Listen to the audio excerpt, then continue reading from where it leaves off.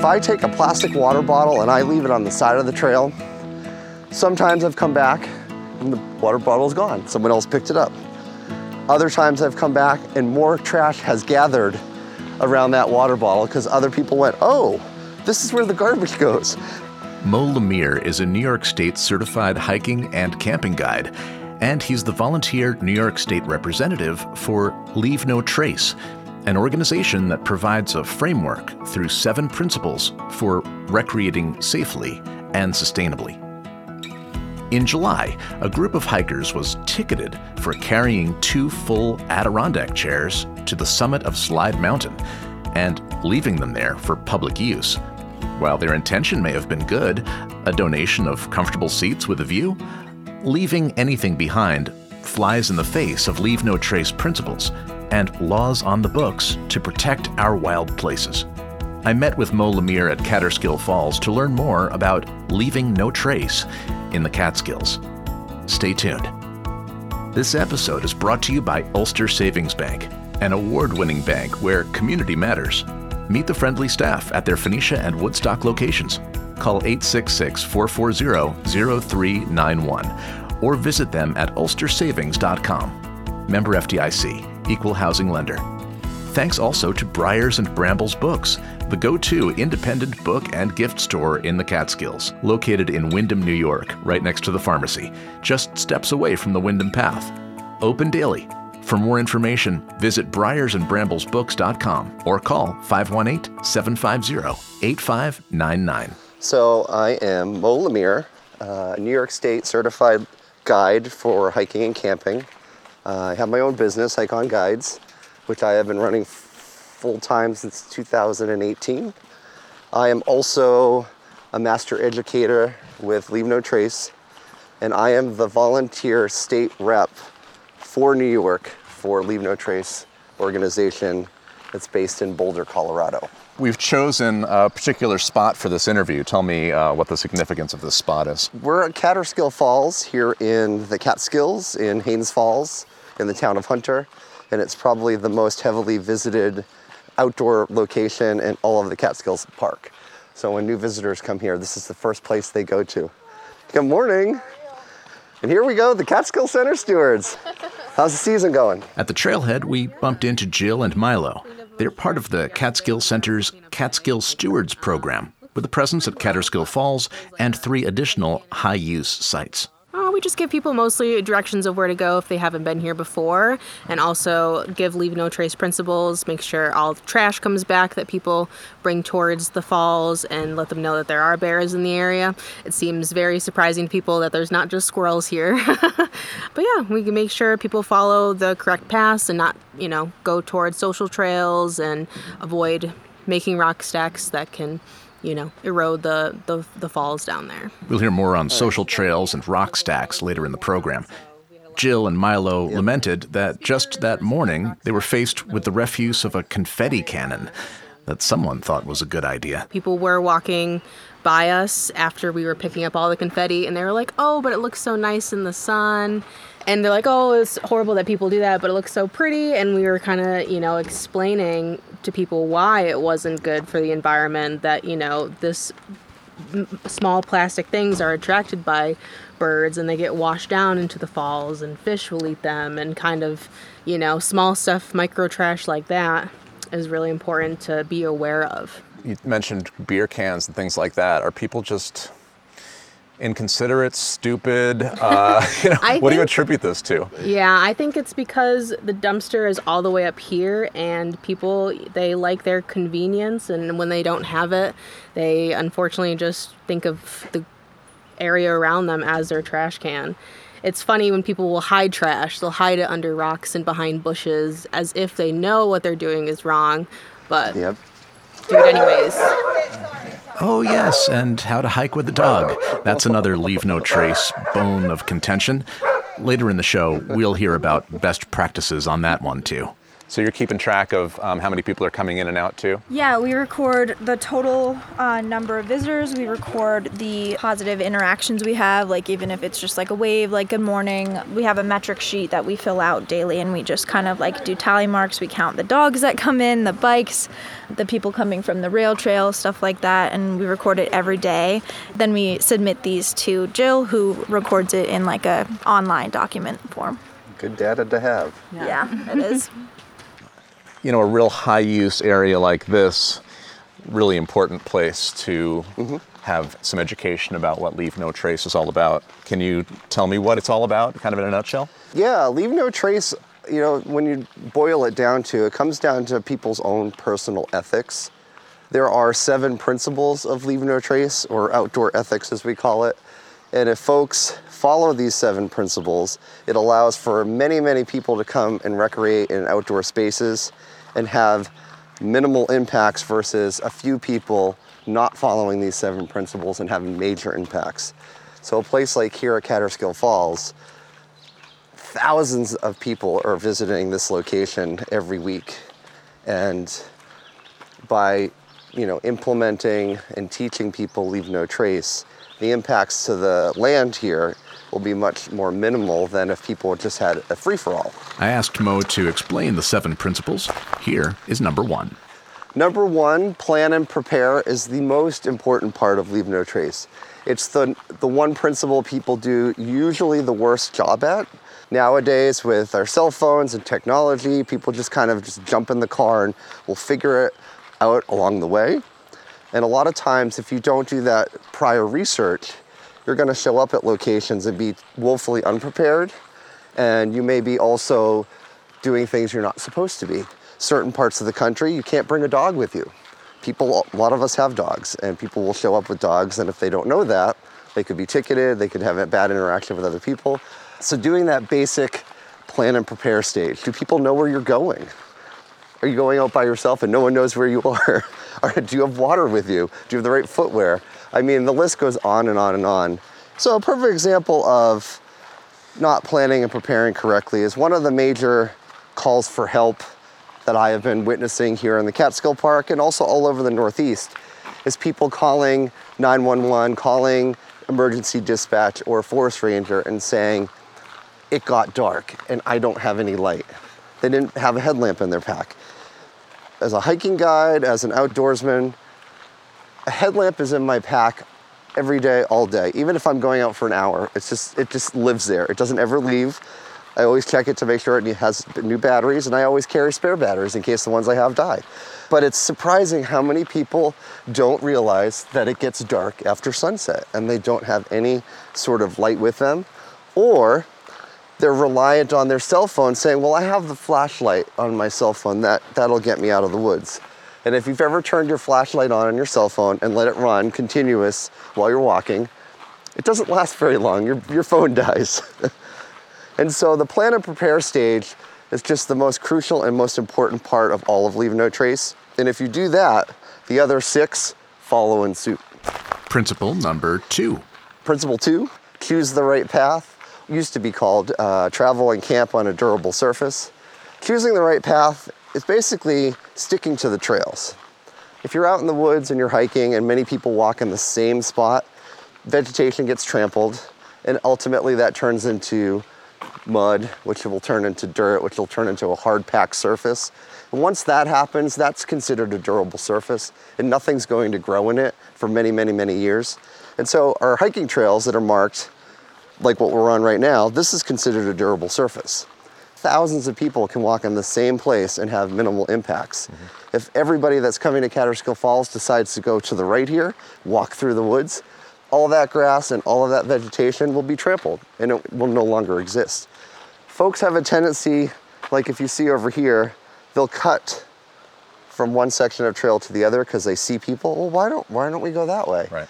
And when that situation happens, and a lot of people understand this, erosion can happen and then the entire trail system can get washed out because water loves to flow downhill.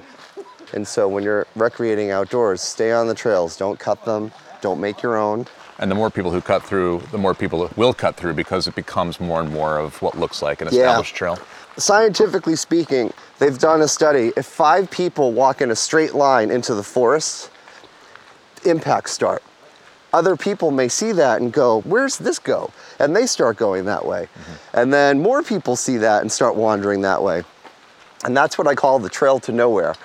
And sometimes on a major hiking trail, you'll see a side trail going off, not marked or anything, and people just start following it. And it gets longer, and it gets longer, and then it just dead ends. These trails, or as we call them social trails, start forming all over the place because folks are leaving the main path. People talk to me about, well, what about bushwhacking? Because here in the Catskill Park, we have several peaks over 3,500 feet that are on a list that people want to hike.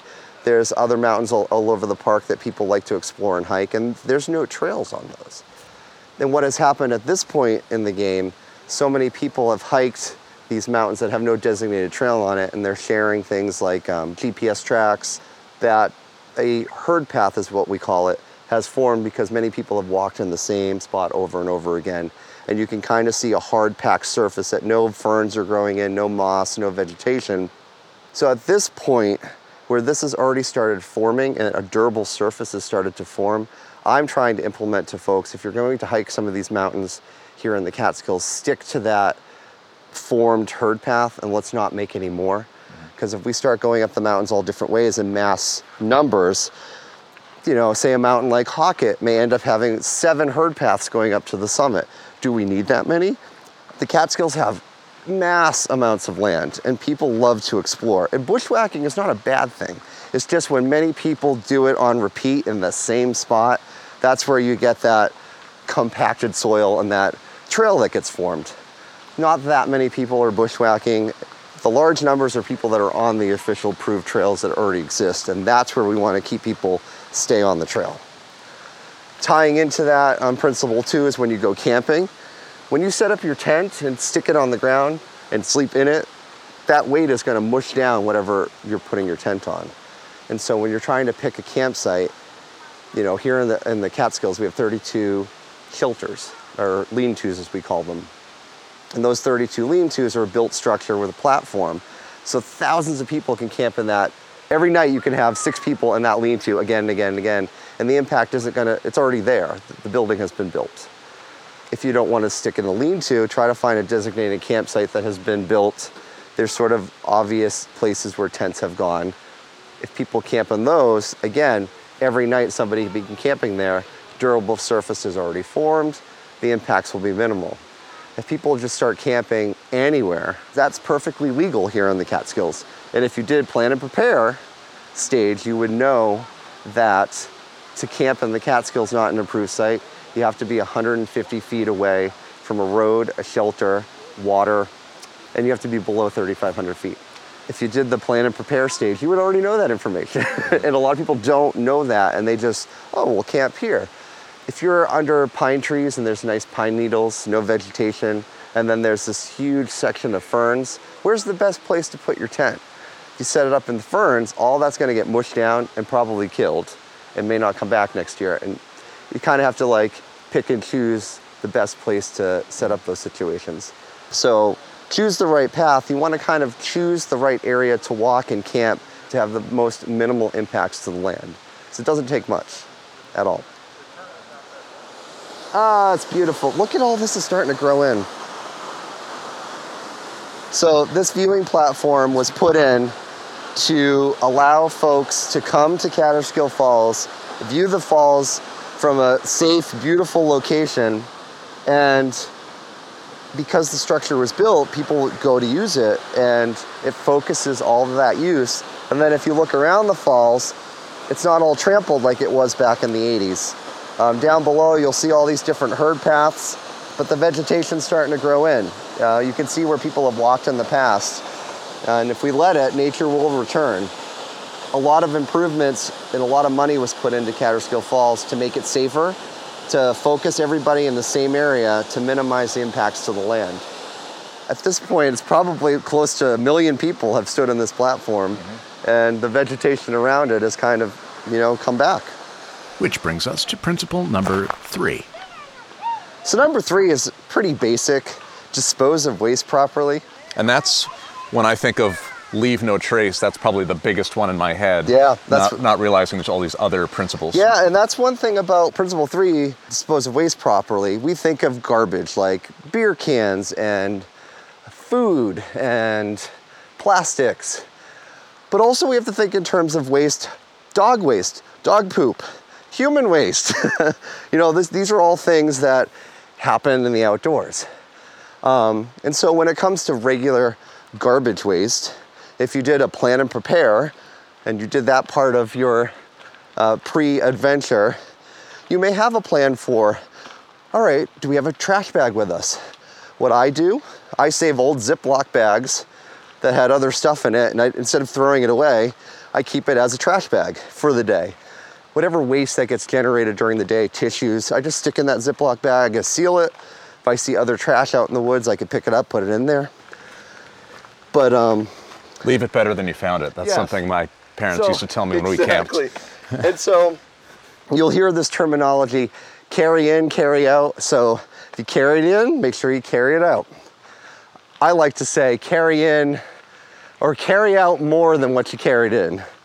So if you see it, pick it up. And if we all do that, really has minimal impacts to the land and also to other visitors' experiences. There's nothing like a buzzkill than you're going to a beautiful view and there's a pile of poop. I've seen that before. It's like, are you kidding me?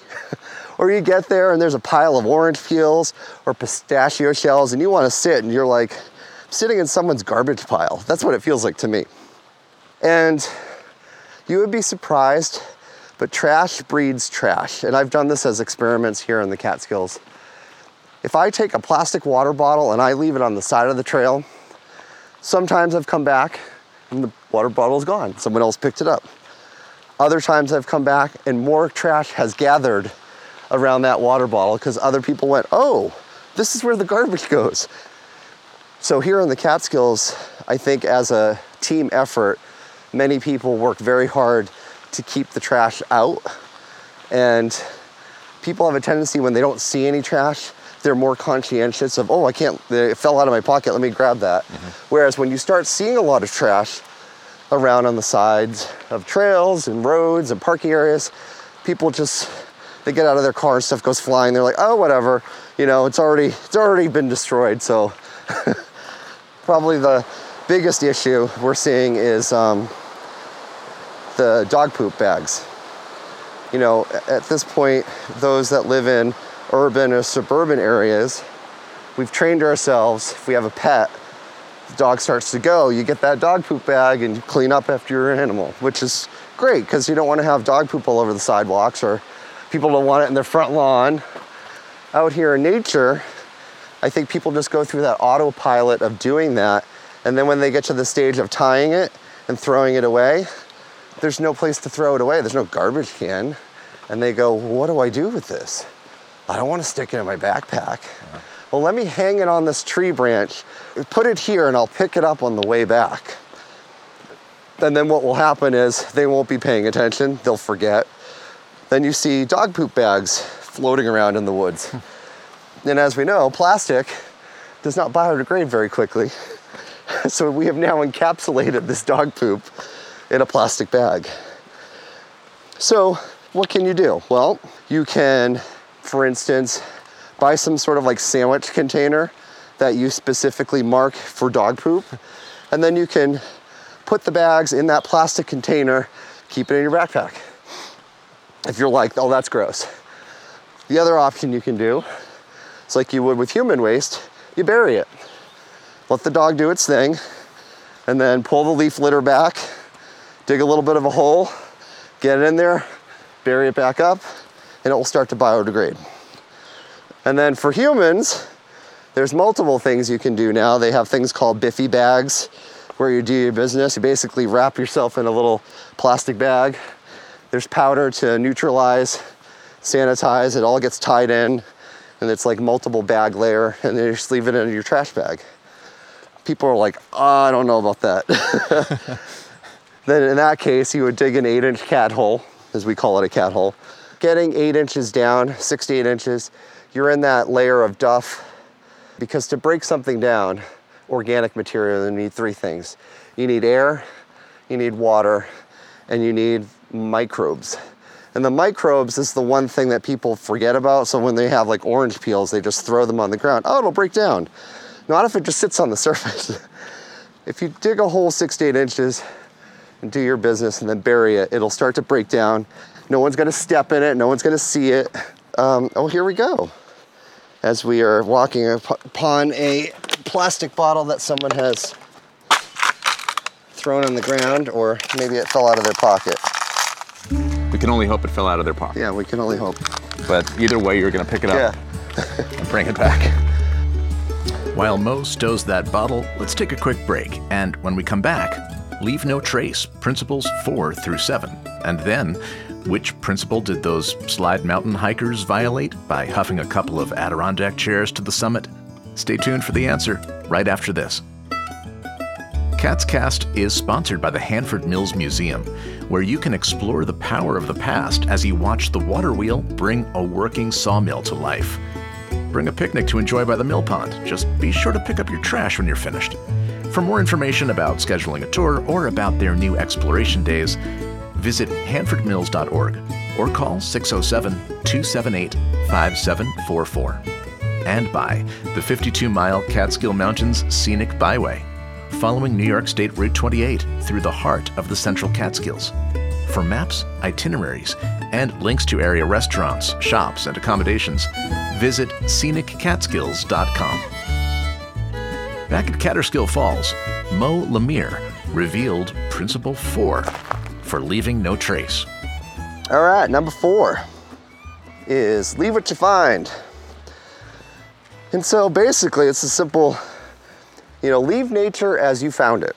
I will talk specific, Catskill specific stuff, because different parts of the country have different issues based on what's happening. But here in the Catskills, leave what you find. When it comes to historical stuff, we have a lot of old hotels and old remnants of hotels, and you'll see old dishes that were broken and pieces of pottery. It's super cool. If you leave it for the next person to see it, what a cool experience. But what people have a tendency to do when they find the stuff, oh, I'm gonna take that, that's so cool. And then honestly, what ends up happening to it? It ends up in the drawer, on a shelf, collecting dust, and then somebody goes, what is this? And they throw it in the garbage, lost forever. And so when you see those historical artifacts, leave them. Take pictures, maybe pick it up and look at it in fine detail, but put it back where you found it and let other people that are coming after you have that same cool experience. Think about others. And then when it comes to things like nature, the natural setting, one of the things that we run into here a lot is rock stacking. And people go, what's the big deal? Who cares? Cairns. Cairns is C-A-I-R-N, not to be confused with K-A-R-E-N. So a purpose of a cairn is the way to mark a trail when you can't use a traditional blaze painted on a tree or a metal disc or a plastic disc like we have here in the Catskills. Overhearing our conversation, two passing hikers wondered out loud, what's a cairn? What is it? What's a cairn? Cairn is a way to mark a trail. It's a rock stack. It's a rock, okay, got it. It's a rock stack. So here in the Catskills, we have a lot of people that try to be artistic and they'll make rock stacks. And what happens is once one person does it, other people come, oh, I want to do that. And they start running through the forest, pulling up rocks, which is habitat, trampling vegetation, and it exponentially grows. And so I'm a hiking guide here in the Catskills, and I saw a cairn, on the side of the trail, and I left it. Yeah. Came back a week later, there was 4. Came back 2 weeks later, there was 36. And so if you think about all those rocks, where did they come from? And that impacts the land, so it's like exponential. People don't think to do it. Same thing with a tree. Someone carves their name in it. And it follows, The whole thing goes. Harvesting. For instance, let's talk about ramps. People love ramps. Ramps are great. They taste great. And for those who don't know, ramp is like a wild onion. Yeah, yep, a wild onion. That people go crazy for in the spring. Yep, the greens are delicious, great in salad, saute. They're a delicacy in New York City restaurants, and if you buy them in the markets, they're top dollar.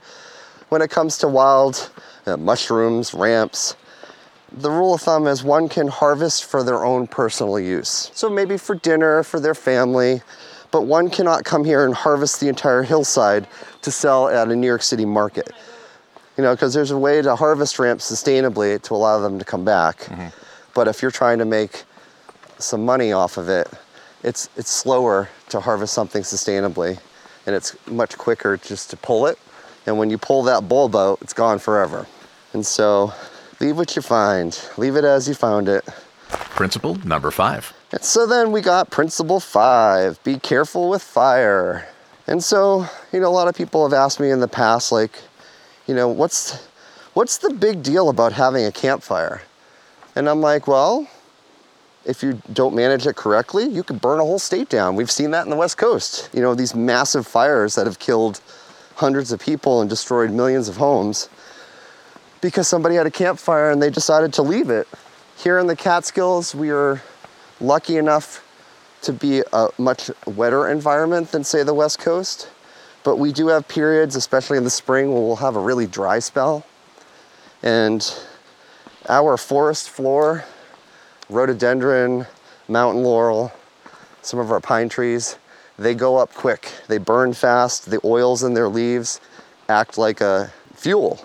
But when you have a campfire and you build a rock ring to have the fire in, you basically sterilize the ground because the heat, any seeds, grass, anything underneath that fire has been burned and sterilized. And it usually takes a couple of years for anything to grow back in that circle because everything that was there has been neutralized.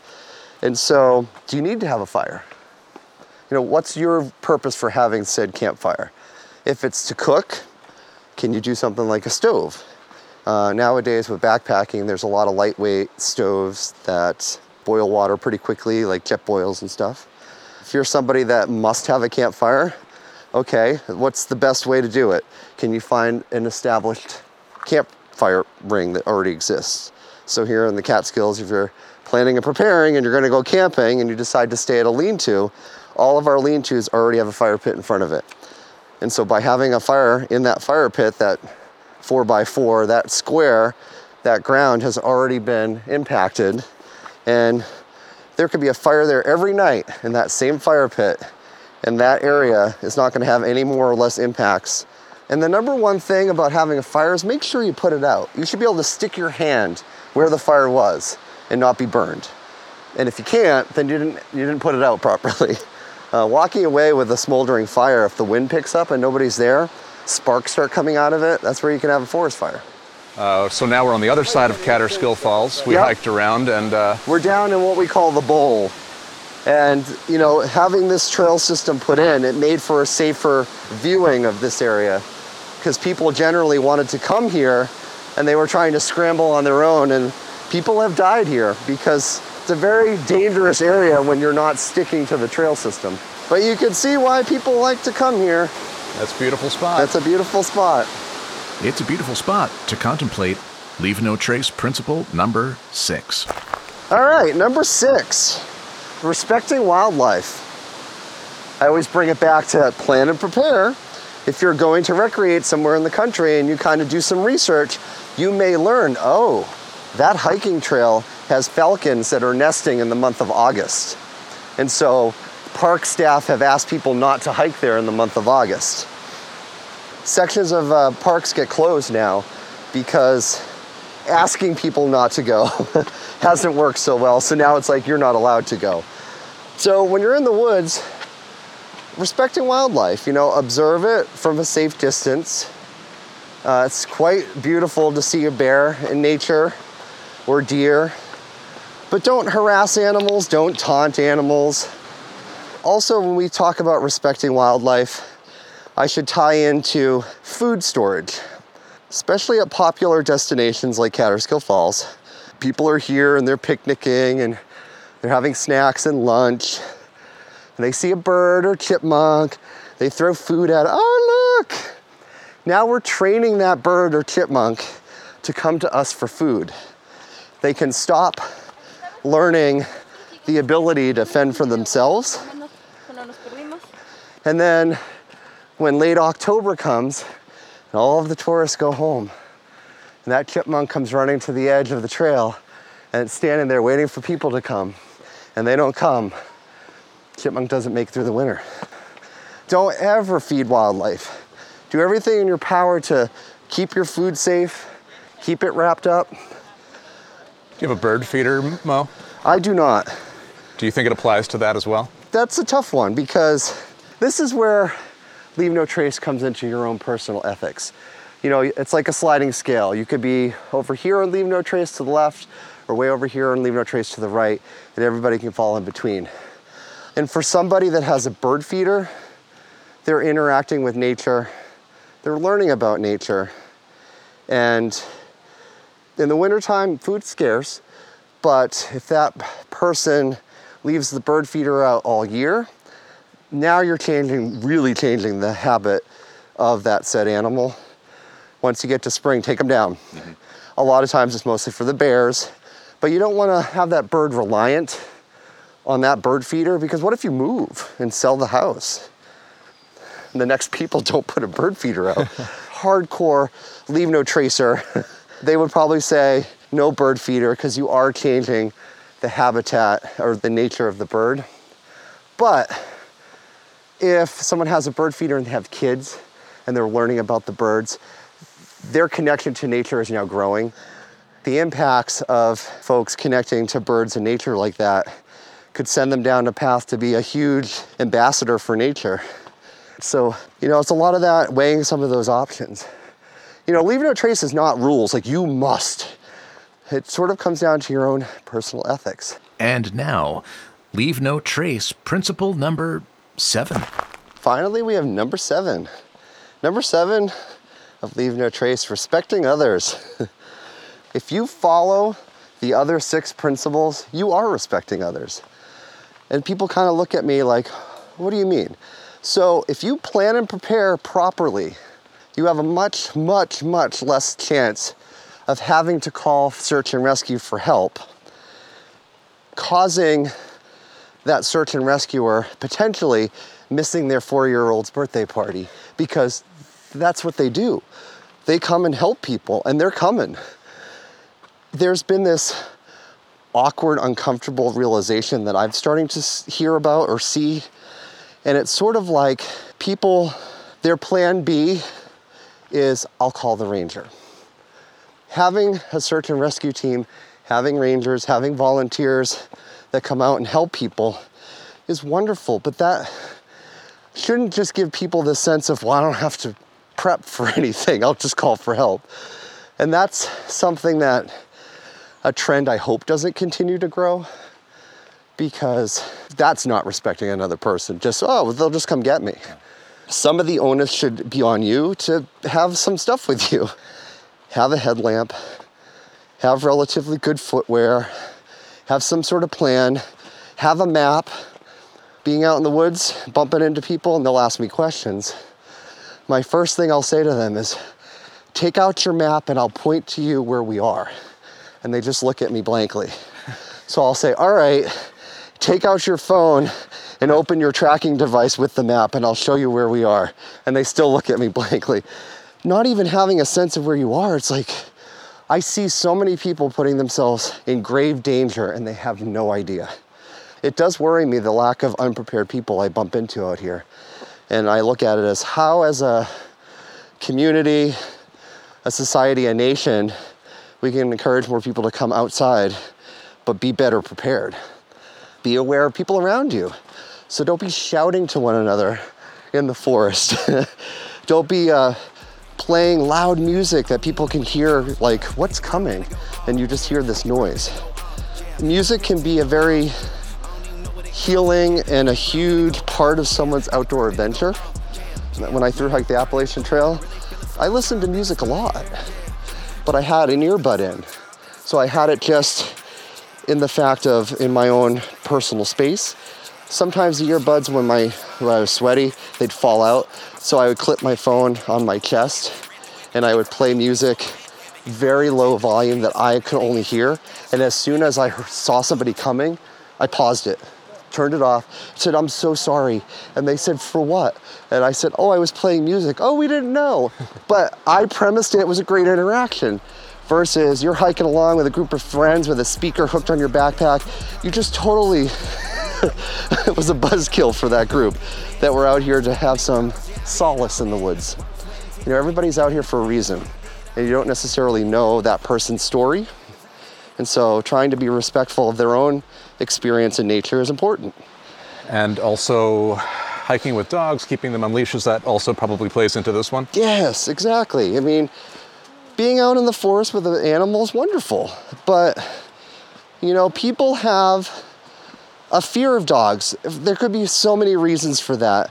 And by respecting another person, perfect example, I'll be hiking with a client, and we're coming down and we see somebody coming with a dog, and you see the person stop and they're holding onto their dog and they're like, hey, how are you? Are you dog friendly? We start talking.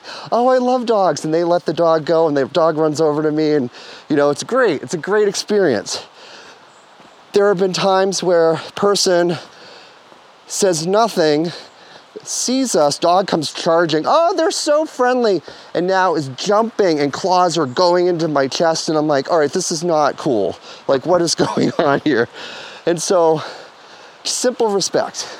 And that goes for Main Street, Yeah. any of the towns too. Totally. A lot of these principles carry over not just from the trail, but other, Yep. you know, public spaces or So if you look living at- life.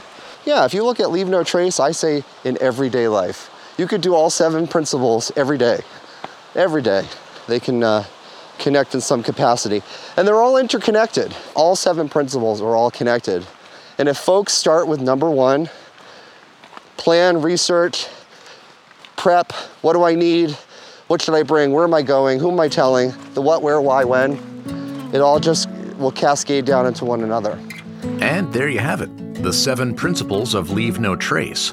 1. Plan and prepare. 2. Travel and camp on durable surfaces. 3. Dispose of waste properly. 4. Leave what you find. 5. Minimize campfire impacts. 6. Respect wildlife. And 7. Be considerate of others.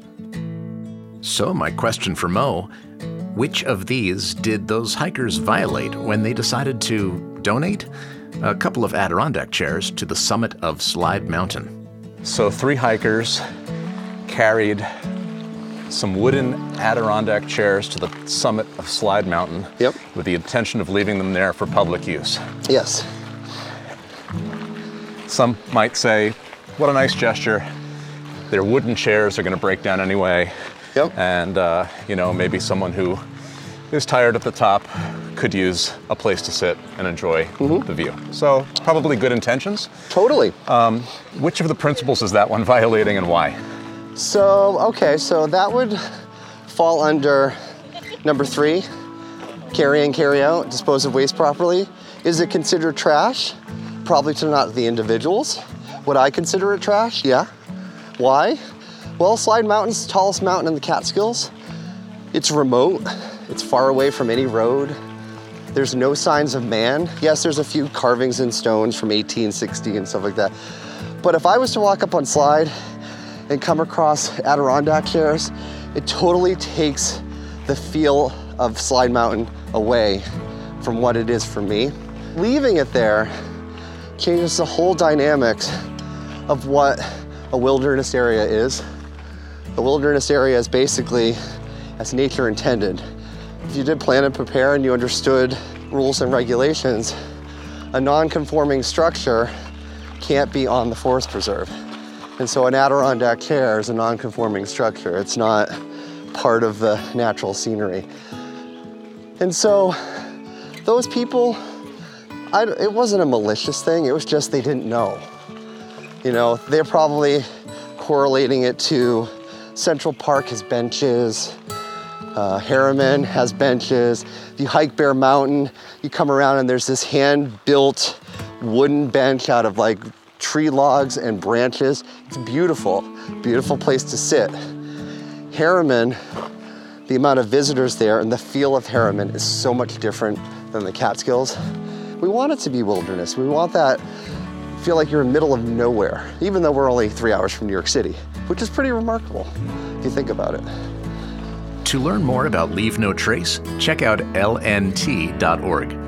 And if you'd like to take a hike with Mo, You can find him at hikeonguides.com. Our thanks to Mo and to the Mountain Eagle, covering Delaware, Greene, and Schoharie counties, including brands for local regions like the Windham Weekly, Schoharie News, and Catskills Chronicle. For more information, call 518-763-6854 or email mountaineaglenews@gmail.com. Catscast is now a 2-time winner of the Chronogrammy's Best Regional Podcast Award. Please subscribe, tell your friends about us, and be sure to give us a rating so more listeners can find us. I'm Brett Barry. Thanks for listening, and we'll see you next time.